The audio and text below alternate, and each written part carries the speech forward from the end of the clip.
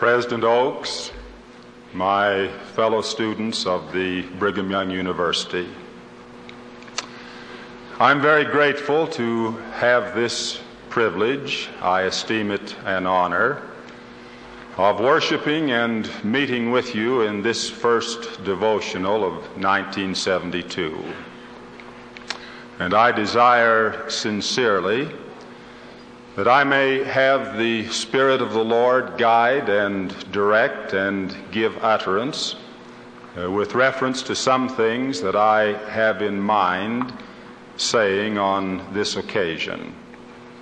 I've sought the Lord in prayer, desiring devoutly to know what ought to be said.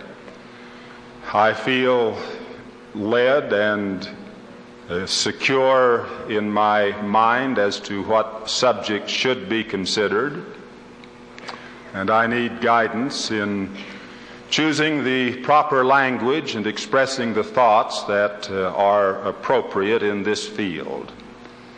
And as I pray for myself, I do so for you also, that your hearts may be opened and your minds enlightened by the power of the Holy Spirit, so that you may know of the truth and divinity of the doctrine taught and the expressions made.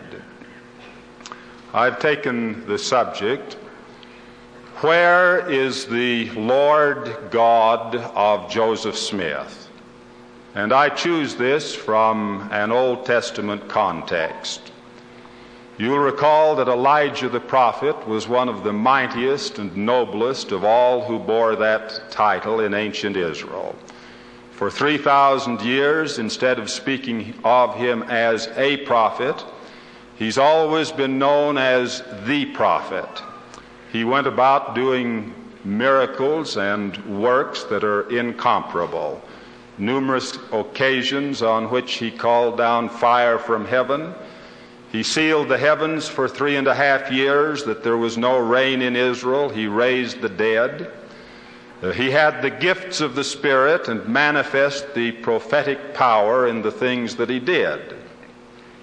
And finally, he was translated and taken up into heaven without tasting death. His companion, his associate, was Elisha. And when the prophet Elijah ascended, the mantle fell on Elisha. And the first thing that he did was to take the mantle, literally the clothing that had been worn, and go to the Jordan River and smite the river and say, "Where is the Lord God of Elijah?" And immediately the waters of the river parted, and Elisha walked over on dry ground. And then he proceeded on a ministry of miracles and signs and wonders that compared favorably with that of his master before him. He even also raising the dead.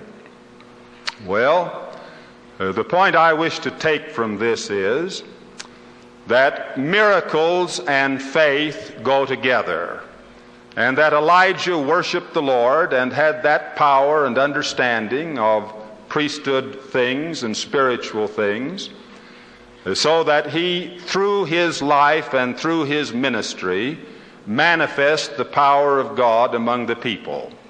And then his successor Elisha, worshiping the same God and having the same faith, proceeded to do precisely, in principle, the same things. Now I say, where is the Lord God of Joseph Smith?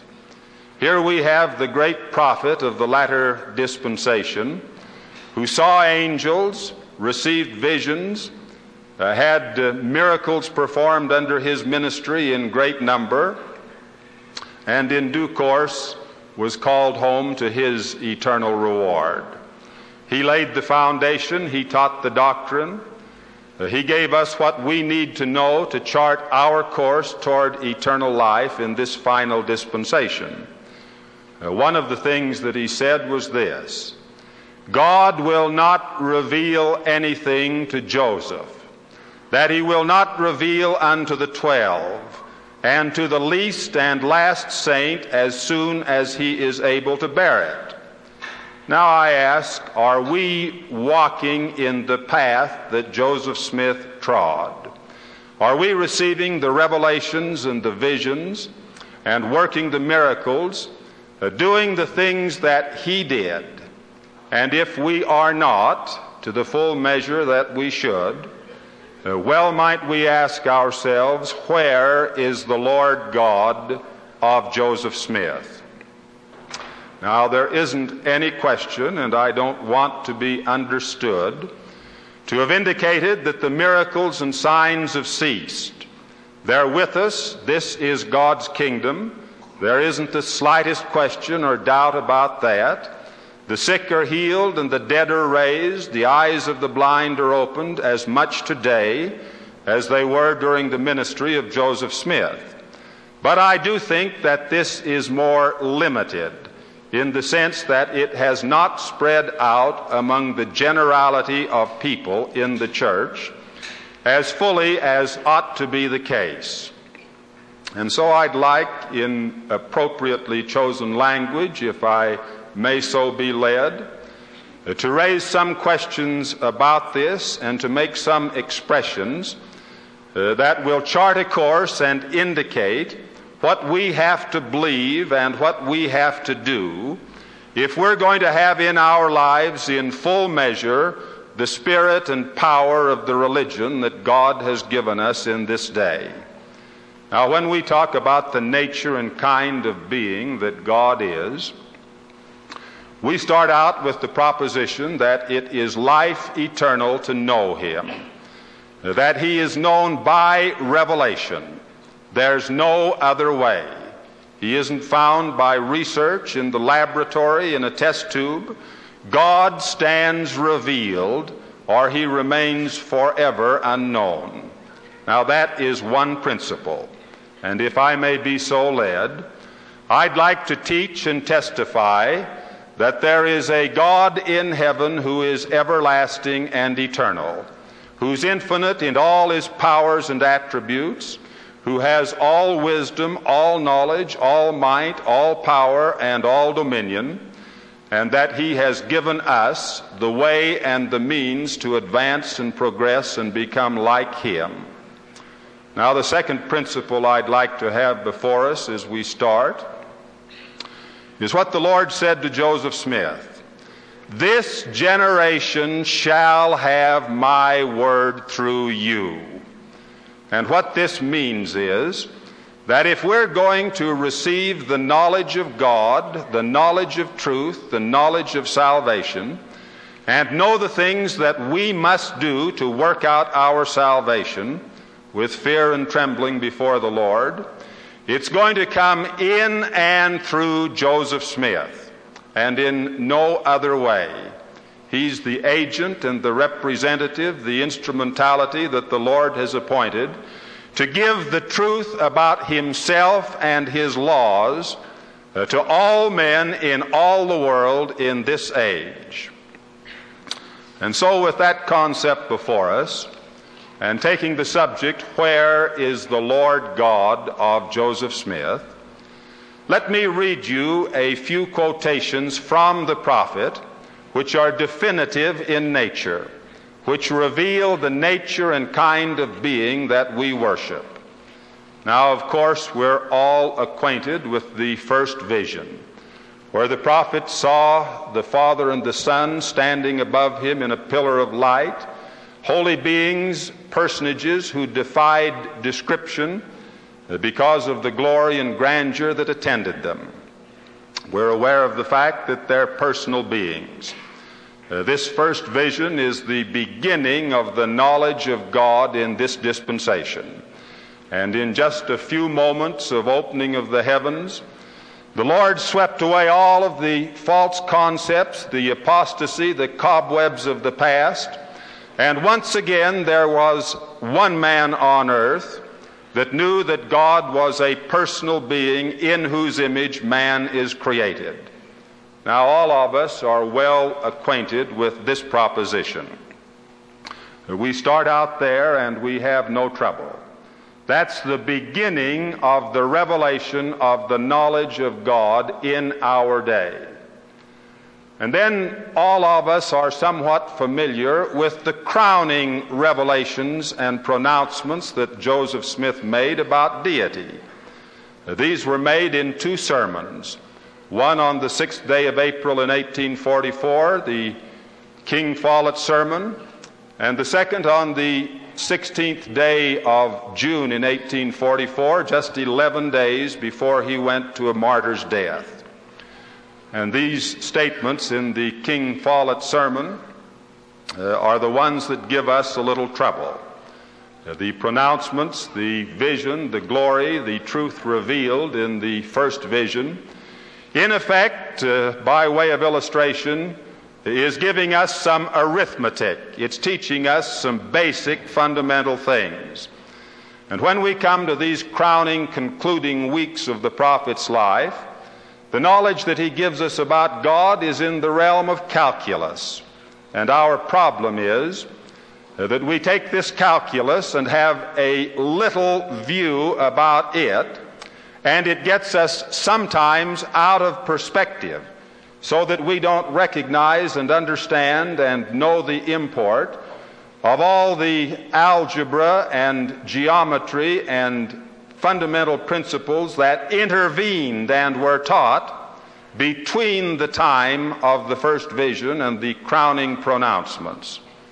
Now, in the King Follett sermon, the prophet said, "God himself was once as we are now, and is an exalted man, and sits enthroned in yonder heavens.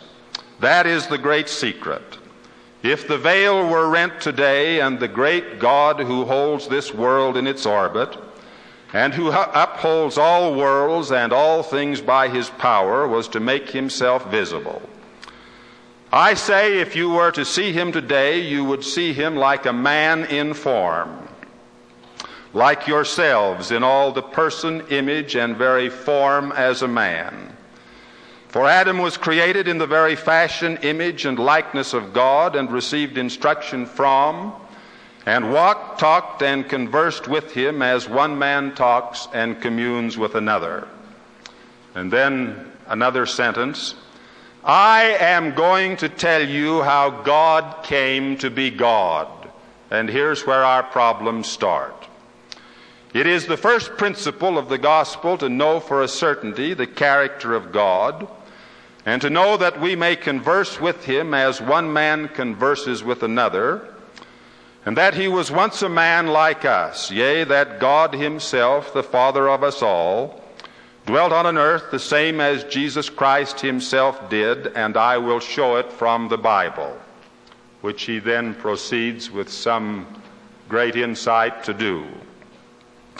Here then is eternal life, to know the only wise and true God, and you have got to learn how to be gods yourselves, and to be kings and priests of God, the same as all gods have done before you.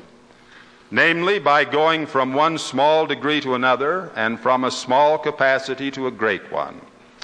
From grace to grace, from exaltation to exaltation, until you attain to the resurrection of the dead, and are able to dwell in everlasting burnings and to sit in glory, as do those who sit enthroned in everlasting power. Now this is true, it's eternal truth. To that King Follett sermon on the one given the 16th of June, the prophet added the concept that there were exalted beings above each other everlastingly. Well, let's not dwell on that until we can put it in perspective. Let's go back and pick up the great reservoir of eternal truth that the prophet revealed about deity. And if we can comprehend it and envision what actually is, then this more mysterious or difficult thing that all of us are acquainted with will fall into position, and we'll discover that we have a view and a knowledge of deity that will prepare us for eternal life in His kingdom. Now, these statements that I now read were in part written by the prophet and in whole approved by him and taught by him in the school of the prophets. They're taken from the Lectures on Faith.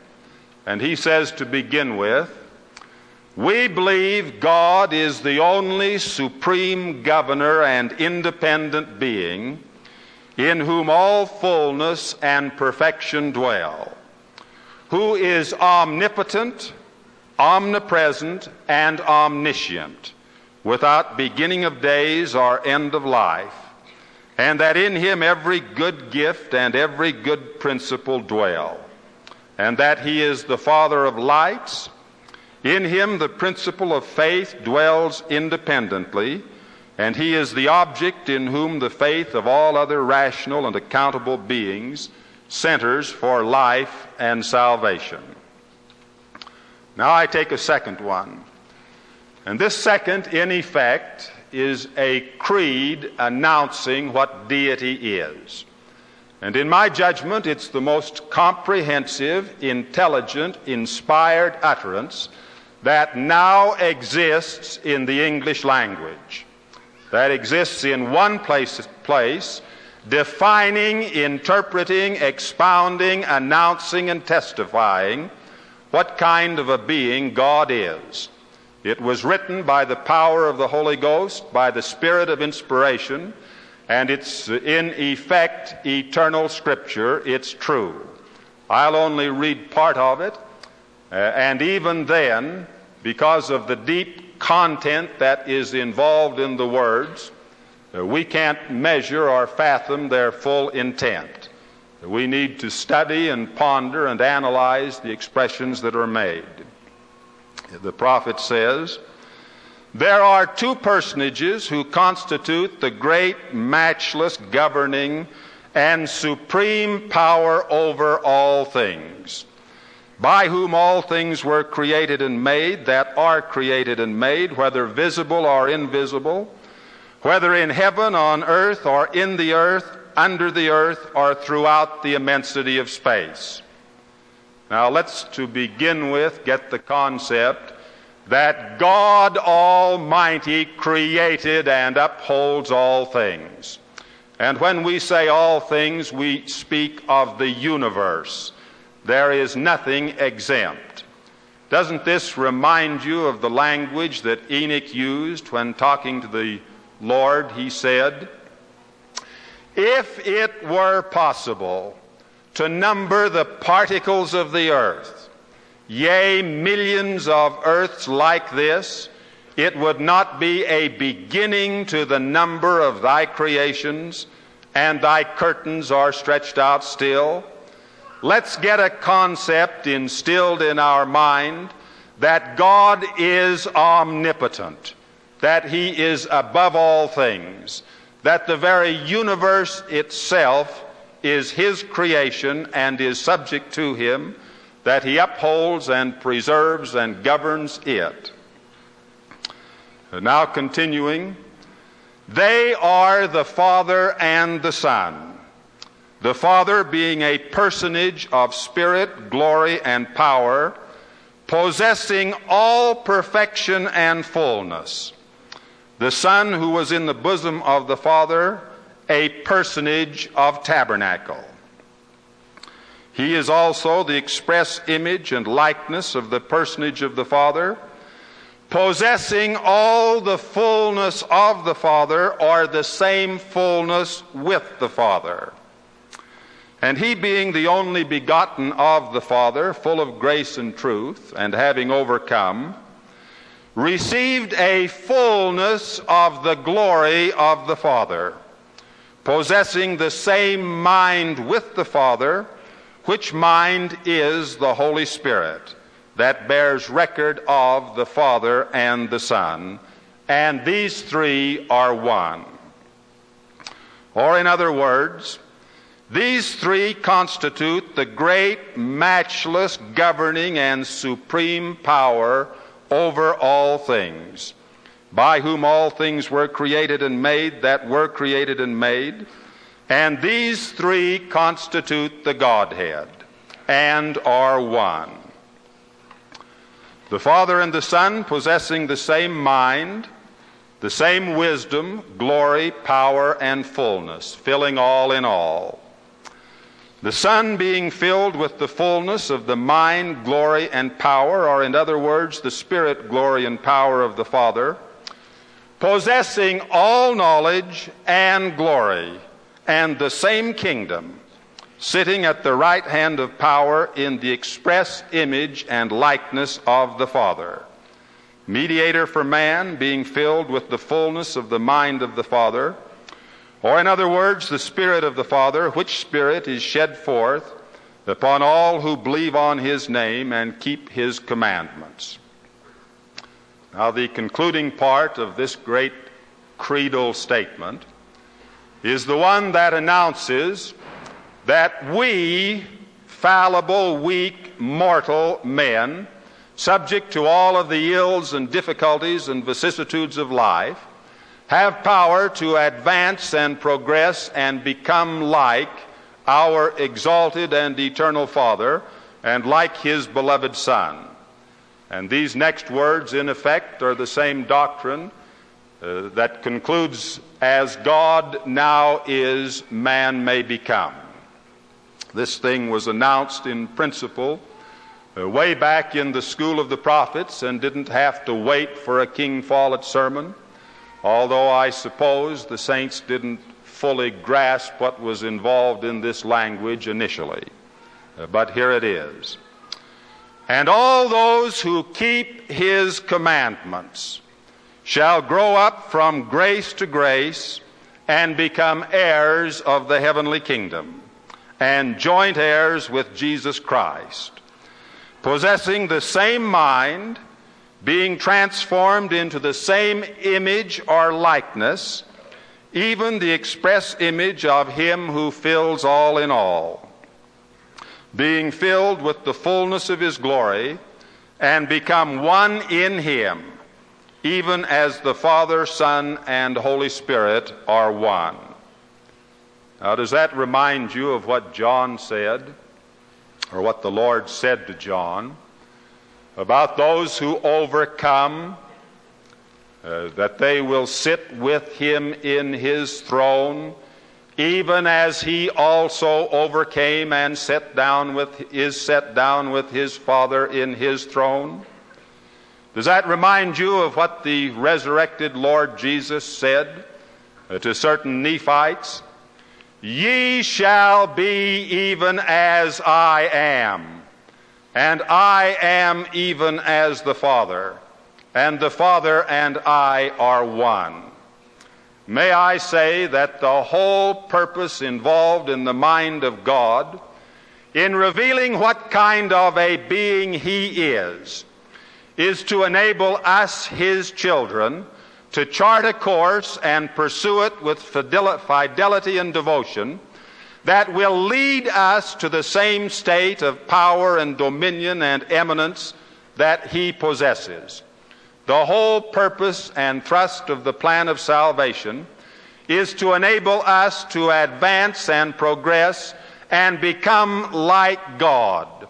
And the beginning of that advancement, the beginning of that eternal progression, is a knowledge of the nature and kind of beings whom we worship.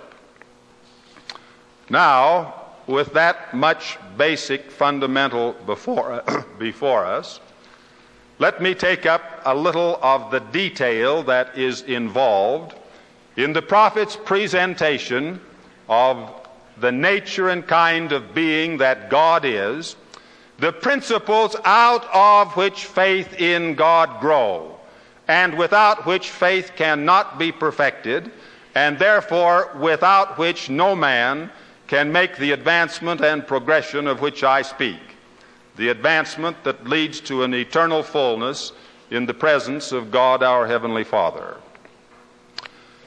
Three things are necessary, the prophet says, in order that any rational and intelligent being may exercise faith in God unto life and salvation. First, the idea that he actually exists. There's no problem with us on that. That's the first vision. Secondly, a correct idea of his character, perfections, and attributes. Three things. We have a little problem, some of us here. Thirdly, an actual knowledge that the course of life which he is pursuing is according to his will.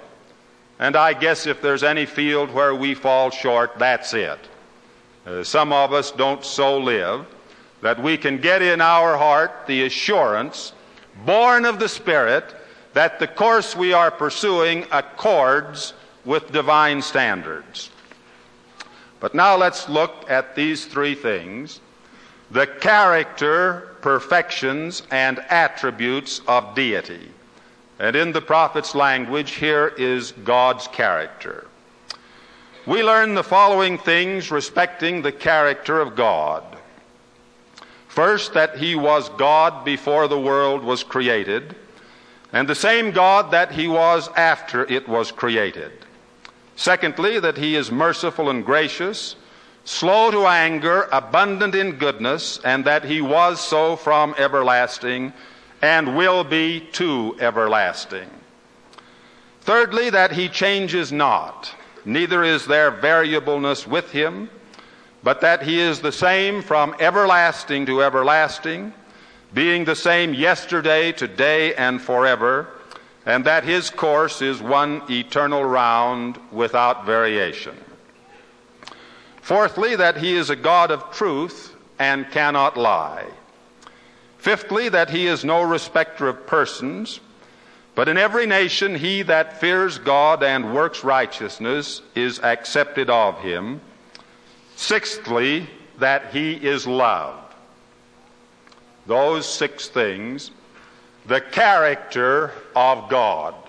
And as I say, there's so much meat in what is here expressed that we're not catching it by the mere recitation. We need to read it and study it and ponder it, and as we do so, get on our knees and ask the Lord for enlightenment and understanding so that we can know in our hearts and in our souls if it is true and what is meant by the expressions that the prophet used. Now here's a sentence from him, a paragraph, as to why God must be all-powerful. An acquaintance with these attributes in the divine character is essentially necessary in order that the faith of any rational being can center in him for life and salvation. For if he did not in the first instance believe him to be God, that is, the creator and upholder of all things, he could not center his faith in him for life and salvation. For fear there should be one greater than he who would thwart all his plans, and he, like the gods of the heathens, would be unable to fulfill his promises. But seeing he is God over all, from everlasting to everlasting, the creator and upholder of all things, no such fear can exist in the minds of those who put their trust in him, so that in this respect their faith can be without wavering. Now, I'm digesting a great deal of material. Let me come to the attributes of God, and they're named simply as these, 6 in number: knowledge, faith or power, justice, judgment, mercy, and truth. And then a statement illustrative of what's involved. This one, the prophet's explanation of why God must know all things. Without the knowledge of all things, God would not be able to save any portion of his creatures. For it is by reason of the knowledge which he has of all things, from the beginning to the end, that enables him to give that understanding to his creatures by which they are made partakers of eternal life. And if it were not for the idea existing in the minds of men that God had all knowledge, it would be impossible for them to exercise faith in him. Now, just one word about the perfections of God. The prophet said, "What we mean by perfections is the perfections which belong to all the attributes of his nature." In other words, where every attribute and every characteristic is concerned, the Lord is perfect, and in him is embodied the totality of whatever is involved. Can anyone suppose that God does not have all charity, that he falls short in integrity or in honesty, or that there is any truth that he does not know? There's a statement in our literature that says that the prophet and his associates learned by translating the papyrus received from the catacombs of Egypt that life had been going on in this system for 2,555,000,000 years. Now, it seems a reasonable thing to me that a God who has been creating and expanding and governing and regulating worlds for a period that is so infinite that you and I have no way of comprehending its duration, has attained to that state where he knows all things and nothing is withheld. Now, I haven't taken occasion to read any of the Revelations. The Revelations abound in these principles. They announce over and over again, if we comprehend and understand them, that God is almighty, that there is no power he does not possess, no wisdom that does not reside in him, no infinite expanse of space or duration of time where his influence and power is not felt. There is nothing that the Lord God takes into his heart to do that he cannot do. He's attained to a state of glory and perfection where he is from everlasting to everlasting.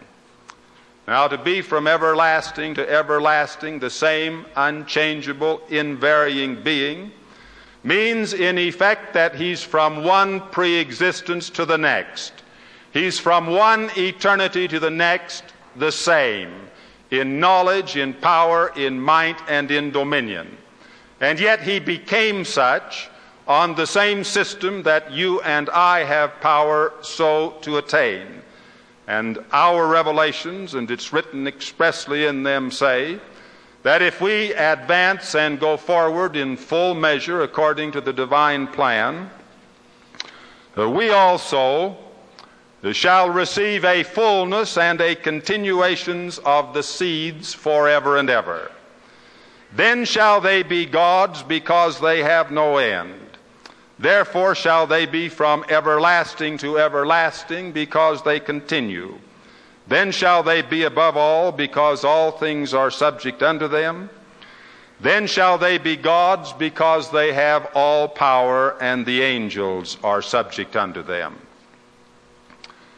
Well, I'm simply announcing, as it were, a few very basic and fundamental eternal truths about the nature and kind of being that we worship. Now, it's my pattern and custom simply to teach and testify. I do not debate and I do not argue.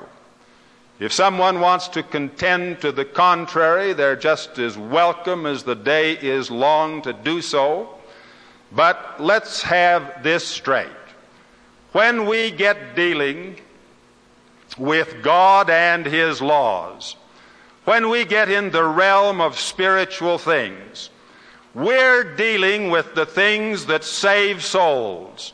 And at our peril, we're obligated to find the truth. The whole sectarian world sits out here, and they suppose that they have some truth and that they're pursuing a course that will save them. But God has restored the everlasting gospel to us, and we have the power of God unto salvation in our hands, as it were.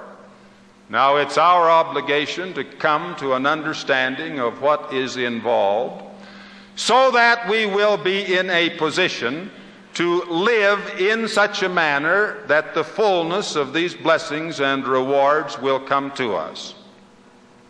And so I'm bold to testify. I've tried to teach in a very brief manner here today some things which you can explore in more amplified form at your leisure. But I am bold to testify that these doctrines are true, that God is all that the revelations say that He is, that there's no power, no might, no omnipotence that excels Him, and that if you and I will advance and progress and pursue the course that He's made available for us, we can attain that state where we will be from everlasting to everlasting. And then as these revelations recite, we will know all things and have all power, and we will go on eternally in the same type and kind of existence that He lives. The name of the life that God our Heavenly Father lives is eternal life. Eternal is the name of deity. We say eternal life is God's life. That's the same thing as saying God's life is eternal life. If we can so obtain, we will be like Him and be one with the Father and the Son within the meaning of this great creedal statement that I've read here this morning. Now, I happen to know that this work is true. We're engaged in the Lord's work. This Church of Jesus Christ of Latter-day Saints is the kingdom of God on earth, and it's been organized and set up as the place where the truths of salvation may be found and taught and heralded to the world. And there's something about testimony that all of us ought to know. It's one thing to bear testimony to the truth and divinity of the work, but we don't perfect our testimonies until we get to the point where we can bear witness that the doctrine we proclaim and that the truths we have taught are the mind and will and voice of the Lord, that they're eternally true. Now, no man can do that, of course, unless he gets into a position where he speaks by the power of the Holy Spirit. Well, there isn't any question or any reservation in my mind as to what is here involved. And I can add to the testimony that I have of the truth and divinity of the work as such, that these doctrines which the prophet here expounded and presented to the world are true, that they're the mind and voice and will of the Lord, and we don't have to be led astray by a misapprehension or a partial understanding of something that for the moment is over our heads, and it's over our heads because we haven't learned the great body of residual truth. We haven't learned what's in the great reservoir of revelation that the Lord has given on this subject. The work is true, the doctrine is true, and all of us will stand before the judgment bar of the Almighty and be judged by the extent and manner and degree to which we have believed those things which have come to us through Joseph Smith. Where is the Lord God of Joseph Smith? The Lord God of Joseph Smith is just as available today as He's ever been. And just as assuredly as we center our hearts in Him and believe in Him with full purpose, we'll stand as Elisha stood with reference to Elijah. We'll stand where Joseph Smith stood, and we'll have the visions and receive the revelations and work the miracles and feel the sanctifying power of the Holy Spirit in our lives as He felt it in His, which may God grant for all of us in the name of the Lord Jesus Christ. Amen.